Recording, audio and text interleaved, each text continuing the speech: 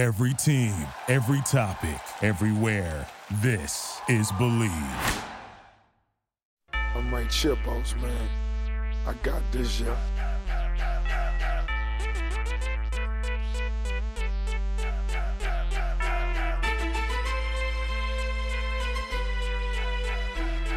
Welcome back, ankle pickers. We're coming at you a little later than usual. Thursday night here. We had some scheduling conflicts, but we would never miss Bucks and Six, baby. With that being said, we've teased for a while that we have some announcements. Something's in the pipeline. We have things in the works.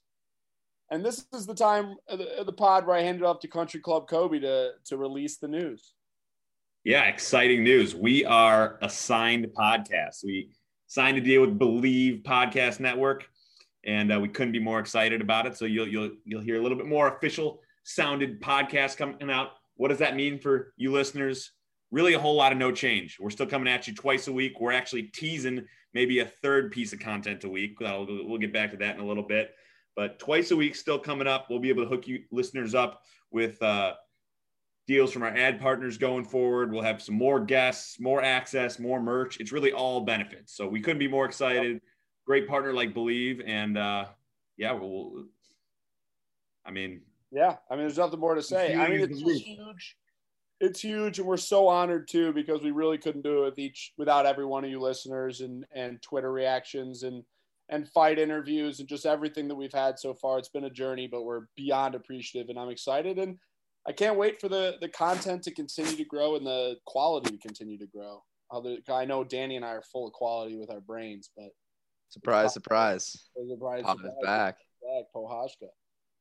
With that being said, let's get into it. Are you guys ready? Anything else we want to thank Believe Network, obviously. This is a new chapter in the Ankle Pick podcast going forward, but I think it's time to get into the breakdown. Or not breakdown. We're missing Parker tonight because we might have to bail him out of jail by the end of the night. He's been hanging out with Tucker all day in Milwaukee after the Bucks and Six. So wild world. Prayers up to Parker.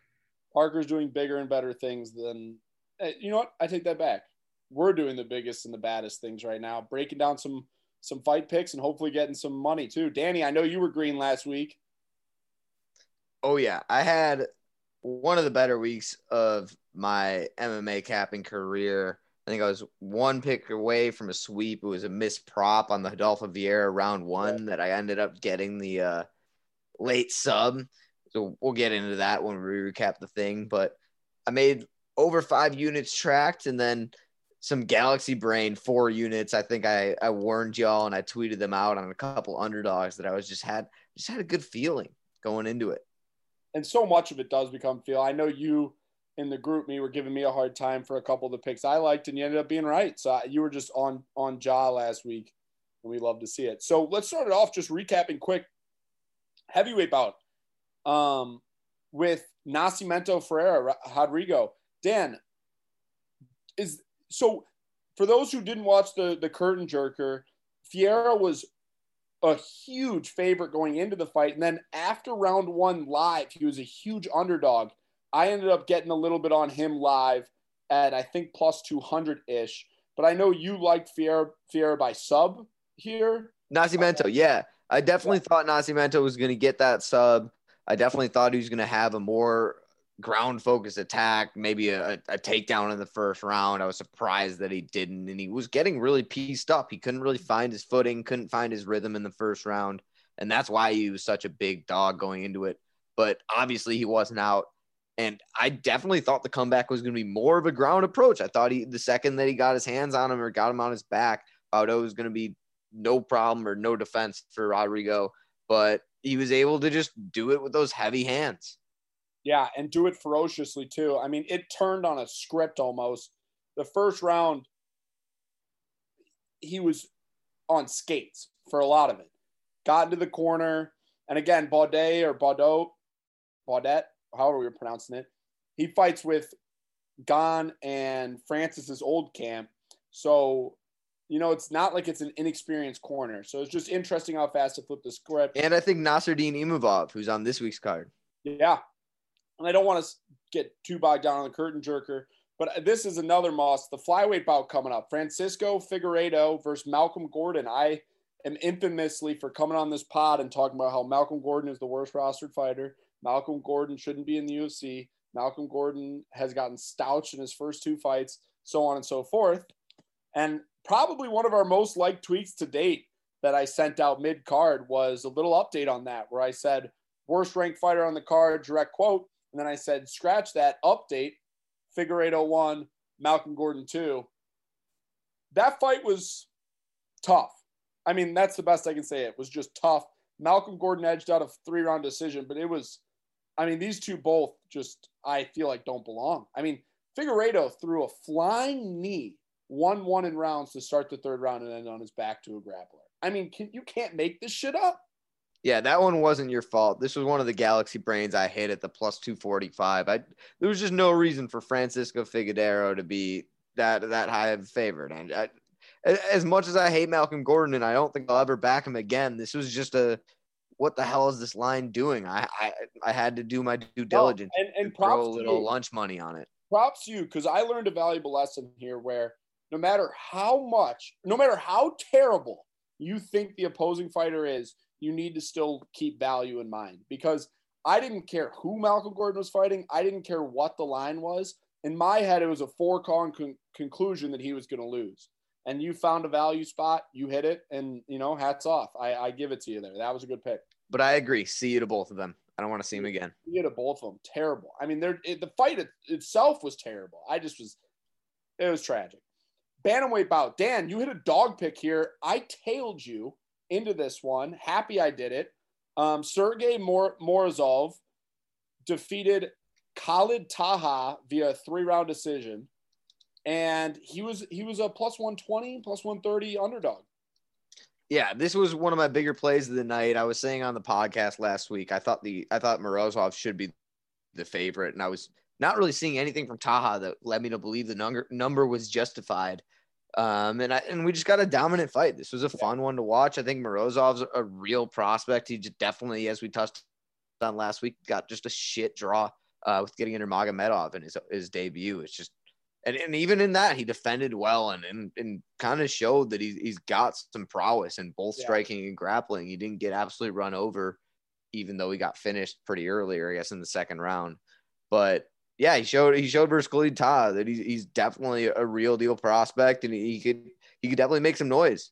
Yeah, and for those looking to tape and getting into rewatching fights for upcoming fight cards, trying to find value, I would encourage you to watch fights where your fighter even loses, because there's a lot to learn with how they defend or how they look in tough compromising positions. And that's what I drew a lot of that too during taping from Morozov against the Nurmagomedov fight. So there is something, it's not only taping the wins and seeing what they do well. It's also seeing where they struggle, seeing how they survive in deep waters and things like that can help you find value in a line.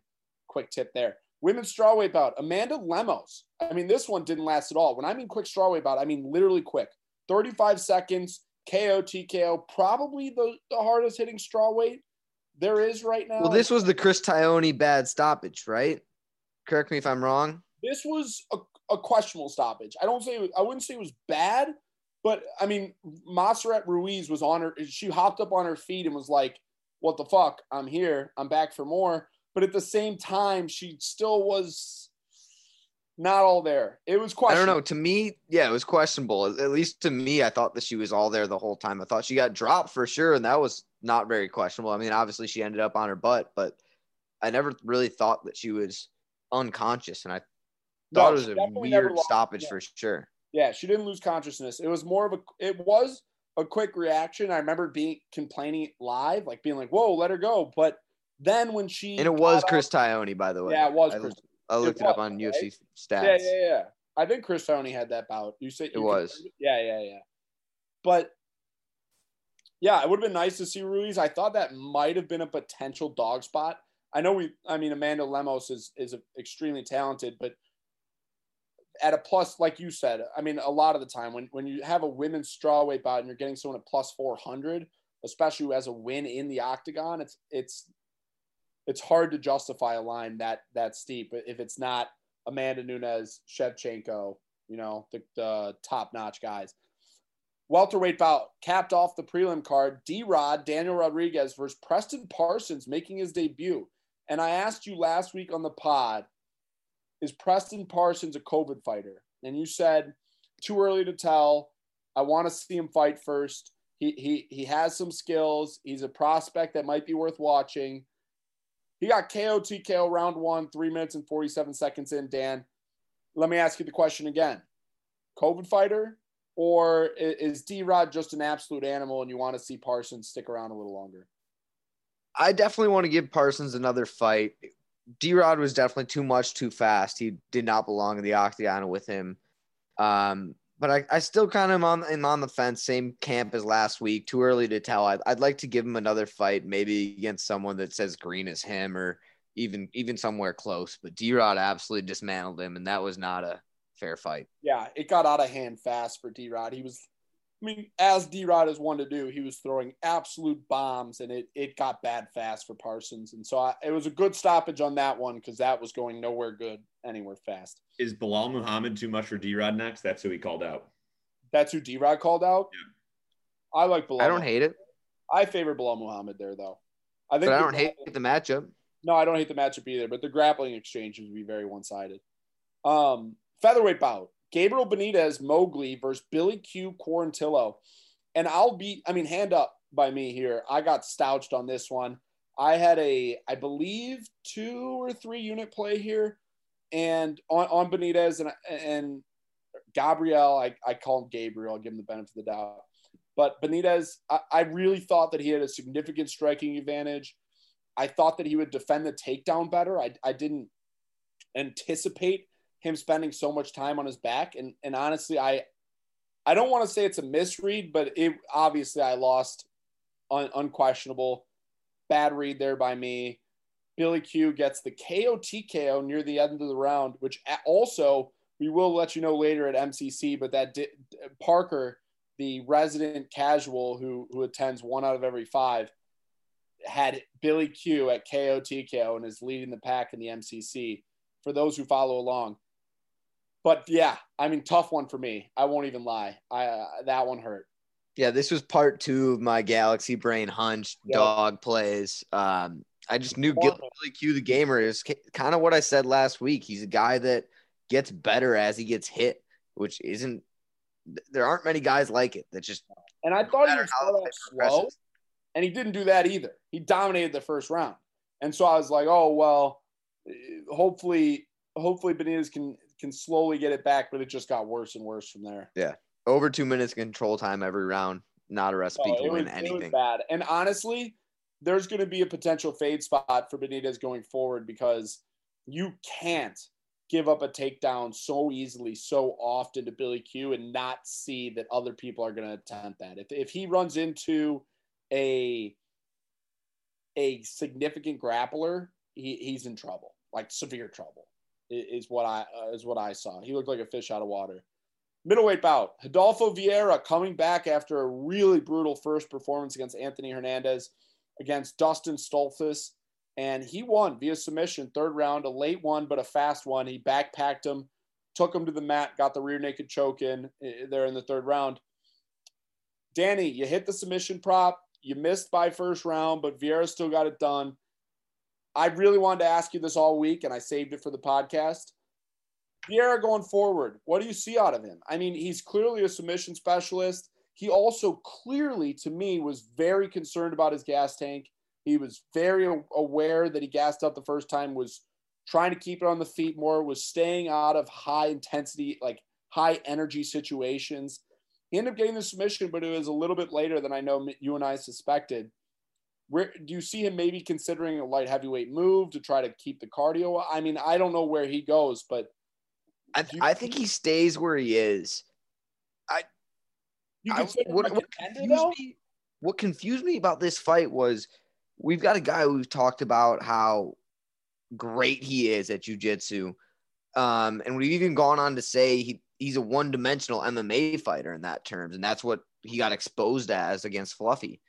And what shocked me in this fight was he swung the pendulum the complete opposite way. he, instead of trying to mix in some striking and become a well-rounded fighter and threaten his takedowns and his ground move, he became a one-dimensional fighter, only kickboxing for 2 rounds. And I was sitting there like, is this the same Adolfo Vieira that I've seen win ADCCs? Who is this guy? And he looked good. He was winning. I mean, he was either 1919 or 2018 him after round 2 in almost a entirely kickboxing match, which was interesting. It was not the game plan I wanted, but I guess going forward, it shows or demonstrates that he's learning and I guess moving forward. I really don't know how to judge him as a betting favorite. I think that he's showing he's more well-rounded and more aware of his gas tank and just demonstrating a better fight IQ. But I didn't want him to become a one-dimensional fighter the other way, the same way I don't want to be a one-dimensional fighter as a grappler. Yeah, I mean, the one thing I did like about it is that it shows he's committed to mixed martial arts. I mean, you see guys get stuck in that transition, mainly wrestlers that I've seen, but grapplers as well, where, you know, he focuses so much on his submission game that his career as a mixed martial artist gets pigeonholed a little bit. But so to me, seeing him work in the stand-up was a good sign. Although, I don't know. I mean, do you see him as a contender? I'm not really sure. I don't know exactly. Or more of just like a guy who kind of just exists, you know, like a Max Griffin. He wins a couple, he loses a couple, he just kind of exists. But at the same time, I think that he could take out some guys, like some lower ranked guys like Kevin Holland or Chris Weidman, guys that, I don't know, are either on a downslide or Kevin Holland have shown that they can be absolutely exposed on the ground. Yeah. I mean, I guess maybe in a situational matchup, you're right. In a situational matchup, Adolfo Vieira could be I think he could be ranked. I'm not sure he could contend anytime soon, maybe ever. Unless he really, really changes his craft. Takes a Gilbert Burns step forward in terms of strike. He's like a 10 to 15 type guy perennially. Yeah. A gatekeeper, honestly. But I'm glad we see it the same way. Lightweight bout, Jeremy Stephens, Mateusz Gamrot. No need to cap this one long because the fight didn't go long. 1:05 round 1 submission by Gamrot, and it was one of the nastier Kimuras I've seen in a very long time. I think he transitioned into full mount, I believe, and just cranked that bitch to the next universe. I mean, at a certain point, it was full mount on the head. He was like, he was all over Jeremy. Jeremy looked lost. And I know we both were questioning, you know, Jeremy Stephens move up to lightweight. What's the power going to look like? Is Gamrot a fair price at -210? I think I told you night of the fight that I might even ride Stephens. I was almost there. I was convincing myself otherwise. I ended up being too big of a fan of Gamrot to do that. But still, nonetheless, I mean, holy shit. Do we have something special in Mateusz Gamrot? Oh, for sure. I'll be looking out for his first Panini Prism release. Yeah, a little foreshadow. Let's take a quick pause. 2 seconds. For any of our listeners who are into sports cards or the huge collectibles business, Danny and I've been in it. Danny's starting to get in it. And we think we're going to release a little content probably on the channel's YouTube page, but we'll also probably tweet it out and then, you know, you'll get all the content there, maybe even a little segment on the pod here and there. But yeah, we're going to go over some rookies, some possible good investments, some cards to look after.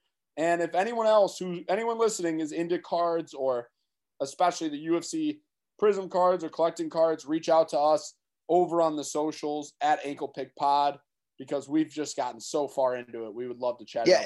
And especially if you're not into it yet and you want to be, send us some DMs. Reese has got you. He's an expert in this and he can answer any questions you got. Be active with us. We will be active with y'all. I love it. And it's such a fun hobby. And there's even more money to be made, betting aside, because if you're listening to this podcast, you take this sport as seriously as we do. And you know the prospects. I mean, you know the Mateusz Gamrots of the world. You know the Merab Dvalishvilis. You know the Askarov. You know these guys. And so there's potential investments. I sold all my Islam Makhachev rookies from Topps Chrome for like $100, and I bought them for $10 back in the day. So these are the type of profits we're talking about. if you know what fighters to look for and who might touch gold. And I'm sure you guys can already tell just from hearing him speak about it. But seriously, if you know nothing about it and you want to learn something, nothing gets Reese more excited than talking about this. Oh yeah, so slide in the DMs. Seriously, reach out. I'm always down to answer the DMs and talk to anyone who might be interested in picking up a new hobby, especially along with the sport that I know we new hobby, a new side hustle. Make yourself dinner money. Whatever you want to call it. Whatever you want to call it, it is as fun as can be, and it's exhilarating too, especially the sport we love. So if anyone cares, it's something I'm passionate about. Always down to answer questions. With that being said, Gamrot is not in this year's Prism, but maybe next year as he's a rising star. Someone who is in this year's Prism, but not a rookie card, Marion Hanault, her retirement fight, KO TKO in the third round. She lost to Miesha Tate, who made a return after 5 years, and I believe only one pregnancy. But... So I have one question for you, Reese. Yes, is this the case of Miesha looking that good, or is it the case of Hanault looking that bad? It's a phenomenal question, and I actually am going to say Miesha looking that good. And it is Hanault's time to retire. I don't want to beat over that. I think this is a good time for an exit. 5-fight skid, 9-8 in her MMA career. I mean, she's a Brazilian Jiu-Jitsu black belt. I know she's a teacher on the side. Remarkable woman. But for Miesha Tate to take 5 years off and dismantle this woman like this, it says something. Because like we were talking about on the initial breakdown pod, it's not like Marion Hanault was fighting scrubs. You know what I mean? And it's not like she was getting dismantled either. Right. She was hanging in there, and it's not like she's all of a sudden aged 10 years over a year. You know, she's been active. She's been fighting, and she's never lost this bad in the last 5 years or maybe even in her career. No, I agree. I tend to agree with you. Yeah, I like where that's going for Miesha Tate, and I hope she takes this sport as seriously as she once did. I think she jumped up the rankings too. Oh yeah, I mean, even just the name alone, Dana's a sneaky little bastard. Lastly, light heavyweight main event, Islam Makhachev just absolutely did what Islam Makhachev does against Thiago Moises. This was one of my better bets in a while. I took Islam Makhachev in the distance at plus money, which is shocking. As did I. I wrote it out. Both of our cards. Yeah, he almost had a sub in the second round, and the bell saved Moises, and then he got the job done there in the fourth. Danny, is there any chance in hell that Islam doesn't touch gold? I think he'll touch gold. Injury aside, I don't know how that's possible. I don't think that I agree with Habib saying that it'll be within the calendar year of I think he's only got 8 months left to do that from when Khabib said it. I just think that the UFC isn't going to let the lightweight division move that fast. But I do think that he's going to be contending for gold in his prime and probably holding, not even probably, he's going to be holding gold. That's a card to get, by the way, listeners. If you're out there on the eBay investing, get yourself an Islam card. Oh yeah. Islam is just out of this world. I mean, his grappling, even again, I mean, I know Moises is a Brazilian Jiu-Jitsu black belt and he's younger, 25, 26, whatever. Props to him for even taking this fight. No one wants to take this fight. But, dude, Islam had his way with him. I mean, it literally looked like a high school wrestler wrestling a middle schooler. Crazy. So can we take a sec to play a little matchmaker with the lightweight division? I would love that. I mean, I guess I'll start. We know we're going to get some Dustin versus Oliveira. So that takes up the top two spots. Yeah. The number one contender and the champ. Yeah. Gaethje's vacant right now. Gaethje's vacant, Chandler's vacant, Dariush vacant, Islam vacant, then Tony. So I actually did this night of the fight. Who is going to take this Islam fight? I mean, no way Dariush takes it. I think Dariush is the guy that they're going to slate for it. I think Gaethje's going to fight Chandler, Dariush, Makhachev, Ferguson, McGregor, RDA, Hooker. Right, but Dariush is like the veteran, you know? Like, I don't think he wants that fight. I mean, unless they force it on him. What fight is he angling for? Gaethje? I mean, I guess you're not wrong. He needs to take one of those top 5, and Michael Chandler realistically is 2 fights away from the belt. Why not Islam Chandler? I don't hate that. I mean, there's no point to give him to Gaethje because Gaethje, I imagine, will be a very similar fight to Khabib. And the leverage is all on the UFC. I know we're talking not 6 months ago where Michael Chandler's coming in with the leverage, with the hype, getting that title shot right off the bat with only a Dan Hooker win to his name. And now the shoe's on the other foot. He's coming off a brutal knockout loss. He has to work his way back up. I think that he's kind of at the will of the UFC here after his contract, or I guess his investment going under. I agree with you. And it also would be a phenomenal way to match up what I would say is probably the 2 top wrestlers in the division. I mean, there's a lot of good wrestlers at lightweight, but I don't disagree. When you throw in grapplers, obviously Oliveira is going to take that cake. Right. But just wrestling. I mean, honestly, Makhachev is probably a better grappler than Oliveira. I'd love to see that. I'd love to start that conversation, but we don't have to do it on this recording. Yeah, I mean, no way submission threat-wise, but maybe overall grappler. I mean, and then you also got guys in the lower half, like a Gregor Gillespie. I mean, that dude can wrestle with the best of them, too. Sean Brady.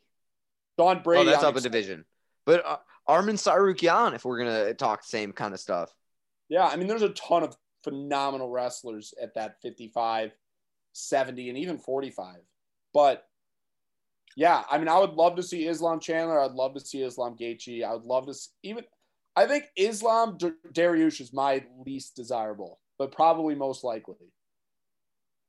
That's the one I think. At least that's what my brain thinks. Yeah, I'm with you. All right, news and notes. Phenomenal card last week. Islam slides up to 5th in the lightweight rankings from, I believe, 9th. Everything else from last week kind of is the same. I mean, Miesha Tate's in the rankings now. Matus, I don't believe is. Just because I don't think Jeremy Stevens was. Yeah, Matus isn't, but he's probably on the fringe. But other than that, not a whole lot of movement within the rankings talk, but some new prospects definitely are making a name for themselves. News and notes. Kobe, what do you got? Yeah, let's start off with one that I don't think anybody's psyched about talking about, but Anderson Silva, Logan Paul's rumored. That's going to be a boxing match. Again, it's probably one of those boxing matches this one could be sanctioned. But yeah, we saw Anderson Silva's boxing debut not long ago, 2-3 weeks ago? Yeah, I want to say a month ago at most, the Julio Cesar Chavez one. And he looked good. And so I think that I'm probably speaking on behalf of the 3 of us here that we would definitely expect Silva to come in and win that fight. And again, don't want to spend too much time on this because it's a little bit of a gimmicky stuff, but yeah, and I usually don't like to throw my hard-earned dollars on it, but where that line opened, I can't hold back. Dog play on Silva for sure. Back in the UFC 266, we had another fight announcement. Curtis Blades and Biggie Boy. That's the 4th fight on the card behind Robbie Lawler, Nick Diaz, Valentina, Lauren Murphy, and Volk Ortega. Incredible card. Vegas, you are lucky ducklings. Honestly, what I would do. That's September 25th, as Danny mentioned, at T-Mobile back in Vegas. We also have 5 weeks of Dana White Contender Series coming up next month, starting August 31st. Yeah, and Dana White Contender Series is not – I personally am slanted towards Tough just because of the history of Tough and how it really helped me branch off in the sport. But Tuesday Contender Series has some phenomenal people coming off that show. So I'm excited to see another season of Not to get Bogdanovich, but I've kind of been noticing recently there's been some terrible fighters coming off of Dana White Contender Series. Like who? I think off the top of my head, the Buys family. Yeah. Cheyenne and JP Buys. Yeah. I think he gives out too many contracts, but at the same time, I think that there's a ton of high level guys on that show too. If you narrow. Oh, for sure. No doubt. It's a good time. Yeah. Top stars. Yeah. I agree though. I think with time, I think Dana's kind of, the first season was way more selective. Now it's kind of like he's kind of handing them out like a lot. But I guess you're right. This season, there's been some good ones. I mean, we're going to talk about Yanez later. We're going to talk about, we're not going to talk about him this card, but you got guys like Dalcha Langambula and like, who's the other green fighter that we love? A lot. His name starts with an I. I don't know. Series? Yeah, We'll move on. Yeah. Anything That's all I else? got for news and notes. Okay. With that being said, I think we might as well get into next week's card, assuming, Danny, you're ready. Yep, let's go.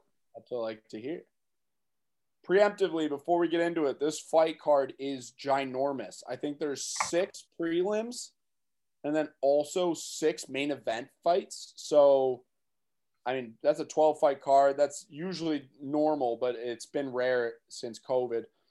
Also, just like not last week, but 2 weeks Impa Kansanganai. Oh, Impa Kasanganai. Yeah, Impa's a beast. Sorry. No, that was worth it. With that being said, this card starts on the earlier side. Last week was a little bit on the later. The fight card 2 weeks ago was on the earlier side. This one as well. Prelims here start at 3 p.m. this Saturday. Main card starts at 6 p.m. this Saturday. So you can be asleep in bed by 10 p.m. if that's kind of your MO, which I doubt. With that being said, though, let's get into it. 2 women's fights to start off the card. The first one's a women's strawweight bout. First, Hannah Goldie and Diana Belbita. And the line is Goldie minus 116, Belbita minus 102. Dan, you can start us off because I have nothing to add. Yeah, neither of these women has a win in the UFC yet, and I don't see much from taping from either of them that impresses me that much. The only thing that really is of note is I think that Hannah Goldie is someone that the UFC is pushing a little bit from a marketing standpoint, and I don't think that's enough for me to bet on this at all. There's definitely a pass for me, a huge pass, but I wouldn't be surprised if Hannah Goldie wins this one easy and ends up being one of their higher touted prospects. Well, for those listening, just from a betting perspective, you can get a small hunch at pretty much even money there. I don't have much to add personally. From what I taped, I just saw a whole bunch of nothingness. So I'm definitely passing on this. Yeah, I'm definitely not recommending any listener to bet on this one. If there's a big dog, I think I would probably ride, but this fight's just kind of like, why is it even happening?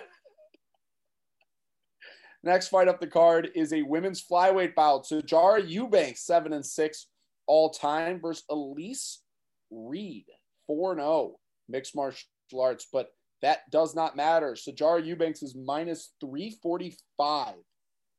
Elise, biggest dog on the card, right? Or biggest favorite on the card? 285. She is the biggest favorite on the card by a good margin too. About 100. Yeah. And there's a good reason behind it, at least from what I'm seeing. Eubanks has a huge size and reach advantage and experience advantage. She's coming down to flyweight, and you've got Reed across the octagon from her, who's a natural strawweight. So there's going to be a visibly huge size advantage. It's going to look like they're 2 weight classes apart when they step into the octagon and touch gloves. Reed's a very green fighter at 4-0, but there are some decent wins on her record. She's a gamer. She's a dog that's definitely going to fight for your money. I just don't know if this is the position to back her. I really think that we're going to see her for a long time, but I think that Sarge is just going to be too big for her. Yeah, so Danny pretty much drilled everything I was going to say, and no surprise to anyone who's a listener of this podcast that I get obsessed with size in there, because what I've found over my career of watching is that a ton of people at this level are beyond skilled, are beyond talented. And so one of the big difference makers are people who usually miss weight, which is a weird indicator, but just size in general. I mean, Darren Till is one, a guy coming up later, Kyler Phillips. I mean, when the people look just like another out of this world weight class stepping in there, you can see them put their skills on display a little bit better because of how much control they can have inside there. And I do see that for Sijara Eubanks this fight. I think that she's going to be able to pretty much take this fight wherever she wants. She's significantly bigger. And I also love the fact that she does have the experience advantage that Danny also touched on. So believe it or not, I am taking Sijara Eubanks. She will be on my card. It probably will just be a 1-unit play, but I also think I'll add in a parlay somewhere since her line's a little bit high. Definitely be wary, though, of the weigh-in. I mean, we touched on that she's moving down for the first time. This is definitely a situation where you don't want to back someone who might faint on the scale. Right. Place your bets after the weigh-in, after she looks like she's going to be much bigger than Reed. Bingo. Danny, yeah, exactly. I mean, couldn't have said it better myself. Wait for the weigh-in to happen, but I do see a spot here assuming that checks out. Even if she misses weight, even if she misses weight, I almost like her more. Yeah, I was about to say. I'm just wary of her looking terrible on the scale. Yeah, me too. So for those, I don't know if anyone watches the weigh-ins like Danny and I do, but make sure just to see if so as long as she's not fainting up there, I like her a lot here in this spot. And the line's getting away from you too, so be careful, like right around weigh-in time to try to place it because it's going nowhere good since open. Bantamweight bout, Julio Arce versus Andre Ewell. I'm really excited for this fight, like extremely underrated fight on this card. Julio Arce is -210, Andre Ewell +175, but this fight I am beyond excited for. Julio Arce is a guy that I personally have had on my radar for a very long time. He's someone who I believe he beat Dan Ige a while back. And he did. In 2018, he beat Dan Ige. He's had a couple. He lost to Dawodu via split decision. He lost to Shaman Moraes via split decision, who's no longer in the UFC. But all in all, he's an extremely talented striker, and I'm really excited to see him back in action after almost a 2-year layoff. Yeah, I'm right there with you. Both these guys, very competent strikers. I don't think I've been on Arce as long as you, but I'm a big fan of his now, especially after taping all week. I do think he's definitely the sharper striker of the two, way better strength of schedule. I think he's going to be able to handle Ewell wherever the fight goes. And this is one of the only spots of the night where I think I'm going to end up playing. I like Julio Arce a lot, and I still like him at the -210. I think that this is a good spot for him to get back on track. No, I'm right there with you, Dan. And I think that I like Andre Ewell as a fighter. I think that he's a phenomenal striker that is really good at using his range for his weight class. I mean, he's a bantamweight with 75-inch reach. He's very good at staying on the outside. But, I mean, he's getting split decisions with Irwin Rivera. You know what I mean? I mean, split decision, Jonathan Martinez, lost to Nathaniel Wood, who came from a different promotion. I think that might have been his debut. So, I really like Arce here. Arce is one of the guys I've been following for a while, though. Did you watch the Ige fight when you taped it all, Dan? It was bloody. You're muted, my guy. I did not watch it this week. Okay. It was a bloody bath, but Arce stayed with it, and it was a fight that I could not recommend more. I think it was the Ige, but it also might have been the Shaman Moraes. I can't remember now, actually. But Arce is an absolute gamer, and Arce, and I like him a lot here. Like a lot. I mean, probably will enter that parlay with Sijara Eubanks I was just talking about. Listeners, this could end up being a late ankle lock, but I won't put that out yet. Look on our Twitter.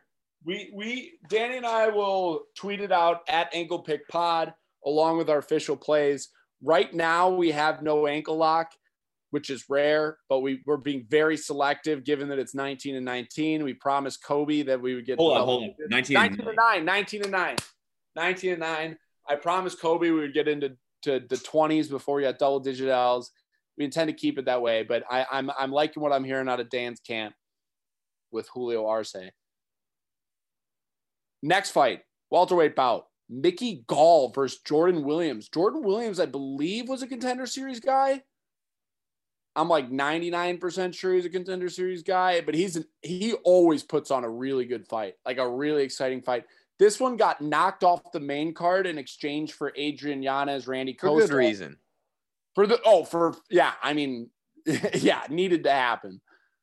But so it's a good thing to see. But for those following along off a different platform, so he did in fact come off the Contender Series, and then he lost to Nasruddin Imavov in his first UFC fight. That is Jordan Williams, and he is going to stand across from Mickey Gall, who was on the show Dana White looking for a fight. I'm like 99% sure.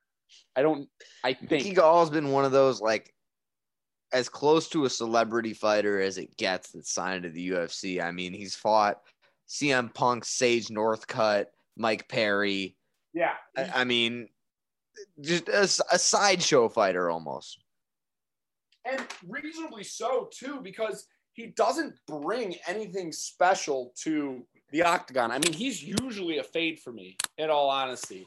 He usually is a fade for me. Here, he's unsurprisingly the underdog. Jordan Williams will be stepping in at minus 165, 180 on a lot of other betting platforms. And Mickey Gall will be plus 145 on the opposite side. Yeah, this is a pass for me the entire fight. Striker versus grappler, but neither fighter is very good. It reminds me of that women's fight that kicked us off. As we learned versus Mike Perry, Gall is pretty tough. So if my arm's twisted behind my back and you got to have me pick something here, I like the over. I think it's set at 1.5. But all in all, I'm hoping that Jordan Williams can end this Mickey Gall chapter in the UFC for us. But that being said, I'm not super confident in it. I could see a couple of rounds of Jordan Williams on his butt and maybe even getting subbed. Yeah, I always look for spots to fade Mickey Gall, and this one isn't it. I haven't seen anything out of Jordan Williams that excites me. I mean, he's an exciting fighter, but excites me as a guy who I'll put my hard-earned dough on. But Mickey Gall also is a no bet, even at plus 145. I agree with you, Dan. I think that if you told me that Jordan Williams was laying on his back for 3 rounds, I would believe you. You know what I mean? That's not out of the question. So that's a no bet for me. But moving up, we have someone who just was mentioned, Nasruddin Imavov versus Ian Heinisch, who I most recently lost betting him as a dog. The line on that is Ian Heinisch minus 150, Nasruddin Imavov plus 130. Dan. That's an interesting line. I almost expected it to be the other way, but I don't really know what I was thinking. I've got Imavov as a real good technical striker, decent size for middleweight.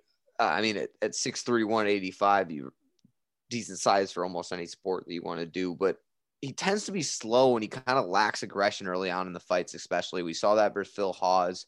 He really opened up in the third, but besides that, he was kind of getting easily dominated and not really, panic isn't the right word, but showing any sense of urgency. Heinisch, Sanford MMA guy. We know how much I love that camp, and I love my dude Henry Hooft. He's definitely the more well-rounded guy here. He's got a better strength of schedule, but he's on a downward career trajectory, which worries me. I think I agree with the line. I favor Ian Heinisch, but I wouldn't be surprised if Imavov, a guy we've mentioned on the first part of the show, trains with Cyril Gane and all the other French fighters that have been kind of blowing up. I wouldn't be surprised if he gets a big knockout. He was pretty close to turning Phil Hawes' lights out in his last fight. Yeah. I mean, I see everything you see, except I worry in the aspect that I haven't seen enough from Imavov. So I'm expecting big fight over fight improvements. I mean, like we said, he trains at MMA Factory in France. He's 25 years old. I mean, you can sculpt this dude like absolute clay. And so I do feel like we're going to see crazy improvements and the best has yet to be shown. I also wonder about Ian Heinish's record. I mean, more strength of schedule. He did beat Gerald Meerschaert, but he lost to Omari Akhmedov. He lost to Derek Brunson, who obviously has changed his career around since the start. But Ian Heinisch is a guy who came off the Tuesday Night Contender Series. And I think this has to be a no bet. But I think that this is one of those fights where 3 years from now, we're like, oh my God, dude, we had Imavov there and we passed. You know what I mean? I think it's absolutely possible. He's 25 years young and is fighting out of one of the better camps with some of the better prospects. So he's got a big size and reach advantage and real power. Heinisch or Imavov? Imavov. Yeah. It's more the wrestling that scares me. But I guess we'll see. I mean, 0-1 in the UFC, 1-1. Lost to Phil Hawes, but beat Jordan Williams, who's right under him on the card, who both in their own right are just kind of there. You know, I haven't seen anything crazy out of him. This would be a big win for him if he beats Ian Heinisch here. Is Ian Heinisch still ranked at middleweight? He is not. He was for a while, though. So you're looking at beating a potential ranked middleweight for your third fight in the UFC. That could really projectile Imavov into the top rankings there. Middleweight bout. This is the one that Danny and I, if you listen to Set the Spread, are extremely excited for. Punahele Soriano versus Brendan Allen. And the line here is Punahele Soriano minus 115. Brendan Allen's minus 105. Yeah, this is definitely one I'm really excited for. Another grappler versus striker matchup, but a little bit different. Punahele has kind of got that perfect combination of speed and power to turn your lights out with just one connection on your chin. He just has to tap it. But I really think this might be a bad matchup for him. I think that we've got Brendan Allen who's going to shoot for a takedown in every round early.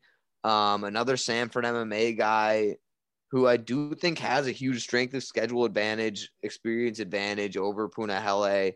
I think that his loss to Strickland kind of just reignited his fire. I'm probably going to end up betting Brendan Allen here. I'm going to back the grappler over the striker. I think that Brendan can turn this into a little bit of a more ugly fight than Punahele wants. And I think this is a really good spot for Brendan Allen, who I think is making a second resurgence in his career. I think that we're going to see him contend again. And I love Brendan Allen. I mean, he's 25 years old. He fights out of Rufus Sport. He's one of the better grapplers we've seen. We're big fans of Brendan Allen here on the pod. What worries me is how available he leaves his chin. That's what worries me. And we saw it in Sean Strickland. He was on skates most of the fight. And we honestly, before he got the sub on Carl Roberson, we saw it. And that worries me. And Punahele Soriano is the type of guy who, if you give him your chin, he'll take it. And so I do worry about that. I think that Soriano via KO TKO is in play. But if it does hit the cards, there's no way that Brendan Allen doesn't win there. So you see, it's a tale of two game scripts. And so it's really how Brendan Allen plays this fight that will determine how it falls out. If Brendan Allen uses his grappling, stays a distance from Soriano until he closes it to shoot, gets control on the mat, Soriano is in trouble. I'm going to back the Henry Hoof game plan, and that's why I love my bet. Boom. And you'll never hear me complain about that, ever. I will never complain about backing the Henry Hoof game plan. So I'm game for that. We just saw it work real well against one of the most technical strikers in the world in Stephen Wonderboy Thompson. Yeah, very well. And so with that being said, I would be this is one of those fights where whoever wins, I won't be upset. I love it. And I'm not trying to sit here and say that Brendan Allen is Gilbert Burns because he's not, but he's significantly better than Gilbert Burns. And I'm just kidding. Ho-ha! Gilbert Burns is our guy. But with that being said, I think it is time to summon Country Club Kobe for our MCC. Kobe, what are the rankings right now? Where's everybody at? No change from last week, except for the distancing in first place from Parker, Bucks, and Six Rijos. Tragic. He's up there around 74. I'm sitting in second at 60. Danny 57. Reese 50. So we're pretty tightly packed in the back third. Yeah. You're too kind to me, sir. Feels like Max Verstappen or Michael Phelps is out front, and we're just kind of. I feel like I'm just dragging my balls behind. Is so far behind. I haven't even sniffed it. All right, so I'll Lewis Hamilton myself and take out Max Verstappen rehouse in the first lap today. Cool. It's gonna go CKDK RP for MCC. I got some ground to make up. Bantamweight bout that is newly introduced to the main card. Adrian Yanez, Contender Series alum and knockout specialist, versus Randy Cosa, recent title contender there at bantamweight, but he contended at flyweight, did he not? Or am I all messed up? I'm unsure of that. I don't think so. Not Randy Costa. I'm thinking of Alex Perez. You're right. Randy Costa also is a sick knockout specialist. Yeah. I'm thinking of Alex right Perez. The second time around. Yeah. This is the MMA Twitter main event. Yeah, Randy Costa, Adrian Yanez. Adrian Yanez is minus 225. Randy Costa plus 185. Yeah, this is the MMA Twitter main event. You got Reese's versus Dr. Pepper. This fight was scheduled based on some like sponsorship beef, I'm pretty sure. Adrian Yanez is a big Dr. Pepper guy, and Costa is a big Reese's guy. And I think the sponsorship set it up all on Twitter. But this is going to be a banger of an event. Both these guys are going to meet in the middle, stand and bang. This is going to be an exciting one. I'll jump in before you go, Dan. Go ahead. I'm going Yanez by KO, minus 110. Awesome. Yeah, I think this one's going to be exciting fireworks from the beginning. It could very much bode well for your mind or for your knockout. I tend to lean on this one that the over 1.5 is a good value. I think that's around decent money. That's the play that I think might see my card. A lot of times, as we've alluded to before, I mean, we mentioned the Derek Lewis, Francis Ngannou fight a lot. It's a fight that's supposed to have fireworks from the beginning, and a lot of times they're a lot more apprehensive or trying to get their feints in or just trying to set something up that never gets there. I think over 1.5 is a good bet here. But for the MCC, I'm taking Yanez by decision. I think it's sitting at plus 360 on 5 dimes. You're going to get even more value on your other books above 400. But that's my play. I think this is going to be awesome, but I don't think that Costa is going to respond well to being on the back foot or being or to someone being able to keep up with his pace. Yeah, I'm actually on what Danny alluded to. I'm on the over here, minus 120, and it also will see my card. It's not the best pick for MCC just because there's no extreme plus value to it, but I like this pick a lot, and I'm so down bad. I'll take my points when I can. This might be the ankle lock, listeners. Yeah, honestly, this is one of my favorite. We didn't talk about this pre-show, and that's why we're never talk about discovering it now. But this might end up being the real ankle lock. This is something that we very much agree on. Over at minus 120 for bantamweights is an absolute steal. And both of these guys are technical strikers. It's not like they're going to go in there and just start flailing like monkeys. They're going to scrap. But it's going to I like by decision for either fighter if you lean one way. But I also love the over 1.5. I would be shocked if it didn't go over. Looks like it's going to see both of our cards. We love it. Yeah, it sounds that way. And I'll take the free points for the MCC because I'm just so down bad right now. Next fight, women's flyweight bout, Miranda Maverick versus Macy Barber. Macy Barber, I always thought would be my wife one day, being 22 years old and living in Chicago. But I might need to wait a little bit longer on that. Miranda Maverick is minus 145. Macy Barber plus 125. I mean, what's her nickname? Macy Barber's? I don't know. The future Reese Pulver wife. There you go. The future Pulver. That's what I like to do that. No, Macy the Barber or Macy the future Barber. Macy the Barber. Macy the Barber future. No, we've got an awesome matchup here. Even with Macy coming off 2 bad losses and a bad injury to Roxy on that Connor Cowboy card. And interestingly enough, she's making a move. She switched camps between her last fight. The loss to, was it Alexa Grasso? Yeah, Alexa Grasso. Yeah, And it was after that loss, it was a pretty dominating loss too, if I remember. she looked lost out there, and she's since moved to Team Alpha Male, Reese's favorite team to back. Yeah, so fade. Right, and so Miranda Maverick, for me, at 24, is the hottest prospect at flyweight. She's got KO power. She's a great wrestler. I think the striking might be competitive, but I end up favoring Miranda here in terms of power and technical ability, and I also think she'll be able to mix in wrestling whenever she wants. I think this is a good spot to play Miranda Maverick. I really think Macy Barber's going to get stomped. I'm going – this is another one where I don't have the play written down, so I'm going to go off the cuff. Miranda Maverick inside the distance. Let's go crazy here. Violence, baby. At women's flyweight. Let's do it. I love that. Kobe, have you gone yet?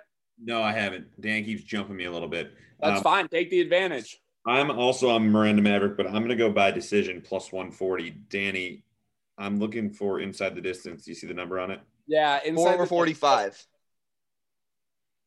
What did you say? I'm seeing plus 380. No, 385. It is 385. Do I need to refresh? I'm seeing Maverick inside distance plus 445 5 times. Yeah, you're wrong.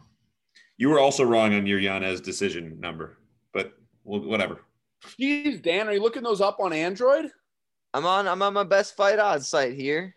On Android? No, I'm my work computer. Is that a non-Apple? It is not an Apple. There you go. Be gone, vile man. Be gone with you. I am going to go Miranda Maverick wins by decision as well, plus 140. I love that pick. And for those listeners, I got cute for the MCC. But Miranda Maverick straight line will see my card this weekend, almost guaranteed. It would take something magical to randomly appear for me to get off this. I like Miranda Maverick a lot. Next fight, moving up the card, featherweight bout, Darren the Damage Elkins versus Derek Minner. And the line is Darren the Damage Elkins plus 130. Derek Minner minus 150. Kobe. I'm on Elkins plus 130. All right. I love that line. Dan? Darren Elkins, the owner of maybe the all-time worst tattoo, the damage across his chest. And I'm not talking about scar tissue. It literally says the damage across this guy's chest. Kobe, that's not a bad pick. He's a dog who's going to fight for your money. You're never out of it. He's got a lot of heart. He's going to absolutely grind for you. But I'm really a big Minner fan. I have Glory MMA with James Krause. I think he recently made the switch there, maybe 2 fights ago or 1 fight ago. But he's going to be looking for a sub. It's not going to come easy against Darren Elkins. I'm going to go with Derek Minner by decision here. I don't have the number in front of me. Wouldn't get it right anyway. I like to set my own spreads. I don't like to read them off the page. That's plus 250 for you. Poha. Gilbert Poha Burns. I am on Elkins via KO TKO plus 715. Yeah, write that bad boy down. Darren Elkins is impossible to finish. Minner's only shot is by sub or by decision. I'm fading that the sub will happen. I think Darren Elkins will use a little bit of the damage technique of being a zombie until Minner dies and then finishing him off with a couple follow-up 1-2s. All over Elkins here. Probably won't see my card because I worked too hard for my money to throw it away on a guy with that tattoo, but I like it for the MCC. It's crazy that I also had the word zombie written down. A relentless pace, moves forward like a zombie. Dude, the man actually is a different breed of human. But I do think, does he train on Team Alpha Male? I'm pretty sure he does. He might. I mean, Alpha Male's all over this card. We're going to move on to Paiva Phillips that's going to have Alpha Male one half of it. I don't like talking about it. It says he has no affiliation, but I'm pretty sure he trains on Team Alpha Male. That is Darren Elkins. Moving up the card, we have Kyler Phillips versus Julian Paiva. That fight is like, again, another one of those Twitter main events here. 9-1, Kyler Phillips versus 20-3, Julian Paiva. But the records don't tell the tale. Kyler Phillips minus 270, Julian Paiva plus 230. Kobe, you're up. I'm on Kyler by KO plus 395. So I'm on Kyler by decision, and this is one of those fights where I think the value is all over Paiva. This line is way too large for me. I liked it a lot more at the open. But that being said, Paiva is another Team Alpha Male product. I'm not going to – I just can't back him moving up to bantamweight. I'm interested to see how he looks with 10 pounds of extra water weight without having to cut that extra 10. I think it's probably his more natural weight, having a lot of cut problems earlier this year and just earlier in his career. I just think Phillips is going to be too good for him. He had a great 1-2 going against Song Yadong. He's a good wrestler. The only thing I think for Paiva is he's going to have a speed advantage. I just don't know if that's going to be enough. I'm going Phillips decision. I'll tip my hand a little bit. It will not be enough. Phillips is ginormous, and going all the way back to the Eubanks fight that we recently talked about, Phillips is a big, big man for 135, and he's also a talented man for 135. I like Phillips a lot here. He also will be seeing my card straight at the minus 275. Probably will add him in the parlay with a couple of the other names I've mentioned and a little bit heavier of favorites here. I think this card, all in all, will be a pretty chalky card. I don't know, Dan, if you're on the same sentiment there, but I feel like there's a lot of big favorites that are very appealing. I don't really see the For me, it's just gonna be a light card. I don't see it being a big unit. I don't see myself playing heavy chalk. But with that being said, I'm all over Phillips here. I like him a lot. I love the size. I think I wanted to say shock the world, but he's minus 270 against a 20-3 Paiva. So I guess just prove the world right in a way. Now, I've been trying – I can't take the 270, so I've been kind of toying around with where to go. It's tough. Paiva's a phenomenal striker. I don't know Phillips is a submission threat, though, so it's a weird spot. So I'm just going to take Phillips wins by decision minus 105. I think I'm tailing Danny in that regard. But I think that's a fine play. But if I were you, I would lay the 270 personally, because I think that Phillips can really get it done any way he decides to. But for the purpose of the game, getting the plus line once again, I'll take, or not plus, but lower line. But look for a Sijara Eubanks, a Kyler Phillips. I think we had a couple other names on there that I liked a lot. Julio Arce. All those guys look like pretty decent parlay ads if you're looking to scrap some together. But Kyler Phillips I like a lot there. But for the purpose of the game, I'll take by decision. Moving up the card, Wyndham Bantamweight co-main event, Aspen Ladd versus Macy Chiasson. Another fight I'm weirdly excited for. Aspen Ladd minus 200, Macy Chiasson plus 170. CK. I guess I'm just all over violence here because I think this is my third knockout call, but I'm going to take Aspen Ladd by knockout plus 345. I love that. I'm starting to swell up over here. That's a great pick. Yeah, this fight I'm not so much excited for. Maybe it's just the women's MMA aspect. But we've got Aspen Ladd coming off both the ACL and MCL reconstruction surgery. I know firsthand that that's no fun. There's a lot of question marks there. She's definitely the stronger of these two women, definitely the better grappler of these two women. Whoa, wait a second. Is this fight off? I'm on it. Let me know. Apology has Aspen Ladd versus Macy Chiasson as a canceled bout. Sorry, Dan. Did not mean to cut you off, but as I was doing research, I saw it and I was taken back. I'm seeing the same thing as you. I won't go into it more. With that being said, I guess make your injury pick. Not disclose which fighter has the injury as of less than an hour ago. Yeah, is that off? Breaking news. Off. Okay, so as you're listening for this, I was going to ride Aspen Ladd, but Aspen Ladd recording. Do we want a hey Mickey, you're so fine, you blow my mind main card pick? No, fuck Mickey Gall. I think we I'll let Kobe. Kobe's the commissioner. We I'll let him already have 5. Let's keep it at 5. Keeping it at 5. Danny, you're shut down. But so as you're listening to this, breaking news: Aspen Ladd versus Macy Chiasson is off as the co-main event due to an undisclosed injury from an undisclosed fighter. But the fight is gone. Tapology is on top of their shit. So I'll bet it's one of 2 fighters. That's a safe bet. I will hammer that at -1 million.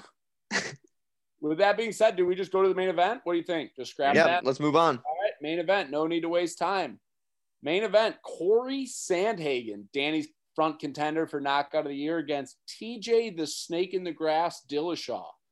And the line on that is Corey Sandhagen -185, ex-champion TJ Dillashaw after a long layoff plus 160.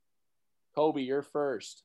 Yeah, this layoff in particular dates me as a UFC fan because this is something that TJ Dillashaw is a fighter that I haven't seen a lot of. But I'm going to take Sandhagen also by KO here, plus 135.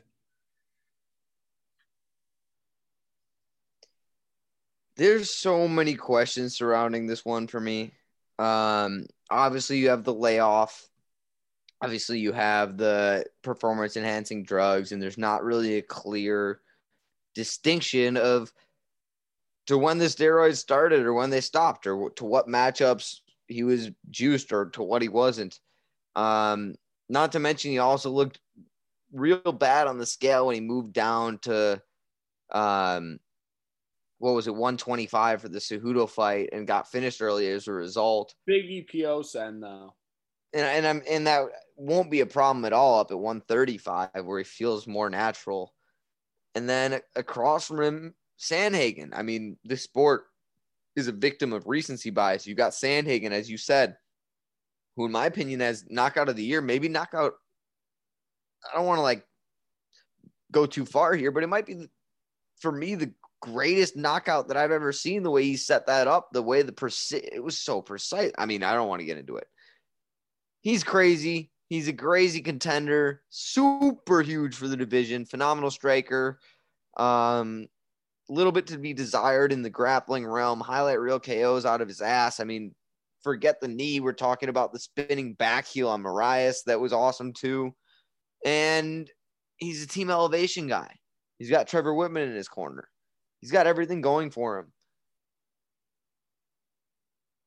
The thing for me is with all the question mark is I just can't be super confident about either side.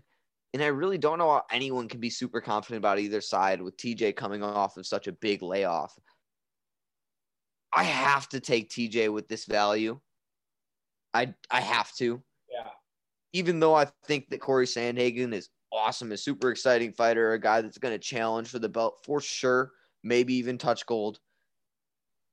I see this fight as a much more even one, though, and for that reason, I have to take TJ. The other thing for me is that I've heard, I mean, not even I've heard, TJ's been up at elevation, not so much this year, but last year and years before, and they've trained, they've gotten rounds in. He's and the rumor is the grass with Dwayne Logwood. The rumor is that TJ was getting the better of him in those sparring sessions. I'm going to take really. Wow. I'm going to take TJ. I think it's plus 160 right now. Yeah, it is. I don't see this seeing my card just because there's so many question marks, and that's not a betting strategy that I've ever been successful in. Yeah. Guessing sucks. But I'm taking TJ here. You know, sometimes, Dan, when I'm on this pod with you, I wish we could just kind of turn into one blob so we don't just annoy people with the same thing over and over again. But I mean, I echo everything you said. A lot of question marks in the fight.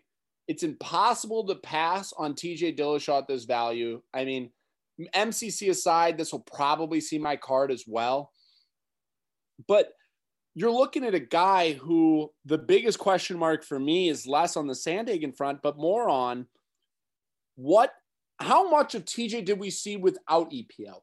Did he only use EPO to cut weight to get down there for the Cejudo fight? Or did he take years off Cody Garbrandt's career with his drug-induced, performance enhancing? And, and these are the questions I ask. Is there tape out there for me to watch of TJ Dillashaw where he's confirmed clean. I don't think so. But I look at a guy who I've seen fight his entire career. I watched him on The Ultimate Fighter. I watched him upset Renan Barão. I watched him grow as a fighter, and I love Corey Sandhagen. I think he's a phenomenal striker, but what you saw Aljamain Sterling do to him is entirely possible. Way too easily. Yeah, way too easily. And I think Corey Sandhagen will produce more phenomenal knockouts, especially at 135. I think Corey Sandhagen is going to grow as a fighter. I'm excited to see where he grows. I just think that this is going to be more of a learning experience for him than it is a notch in his cap. Give me TJ Dillashaw, but I'm actually going to go for broke here. And I'm going to go TJ Dillashaw wins by decision plus 420. I think the finishes are also within the play for sure. I think submission for Dillashaw at plus. Actually, Kobe, fuck it. I'm so far in last. Give me Dillashaw wins by submission plus 1135. I was about to compliment you. I have decision written down. Damn. Keep the compliment because I want decision. I believe it'll be a decision, but I got to chase here. I'm so far away, Dan. See, I just went with I want points, so give me the dog. I don't need to get special if I'm taking the dog. You're sitting in a spot where you have that opportunity. I'm sitting here begging for Not so much. We're all chasing Parker at this point. That is true. And for those who have followed along in the game, Parker is pulling off one of the craziest things I've ever seen. He's a guy who really doesn't follow that closely. He rarely's been here for the MCC for that regard, and he just hits. You know what? I have never seen champion among us. Without a doubt. I mean, what I'm telling you people as a viewer, if you want to follow somebody's props, I honestly say follow Parker's props. I mean, the man is up every single time. And it just rolls off the tongue. Parker's props. Just TM that shit. I mean, you have two positive tracked cappers here in Danny and myself, and Parker is leading the charge by almost double. I mean, you can't make this shit up. And Kobe makes it sound nice. Kobe does make it sound nice. And look nice. Look at that smiling mug there. Look at that. Country Club Kobe. Maybe we get a YouTube clip just for all the ladies who are watching. With that being said, though, do we have anything else to add, gentlemen? I think the MCC's finished. Parker's picks. He's out partying with the Bucks. Congratulations to them on snapping that 50-year drought. So Parker will be on next week as usual. Everyone else, I appreciate you being on. What do we get? Any news coming up, Kobe, as far as like anything changing, Believe Network or interviews? Nothing? Keep an eye out for more content. Or we've got people. Fun stuff lined up. YouTube Look for us on happening. YouTube. Yeah, YouTube's happening. Card stuff is happening. More fight stuff. Obviously, we're all over it. We appreciate you all for listening. Shout out to those who have reached out to us on Twitter. It's been a blast communicating with you guys. And we will see you for Set the Spread on Sunday. Po-ha.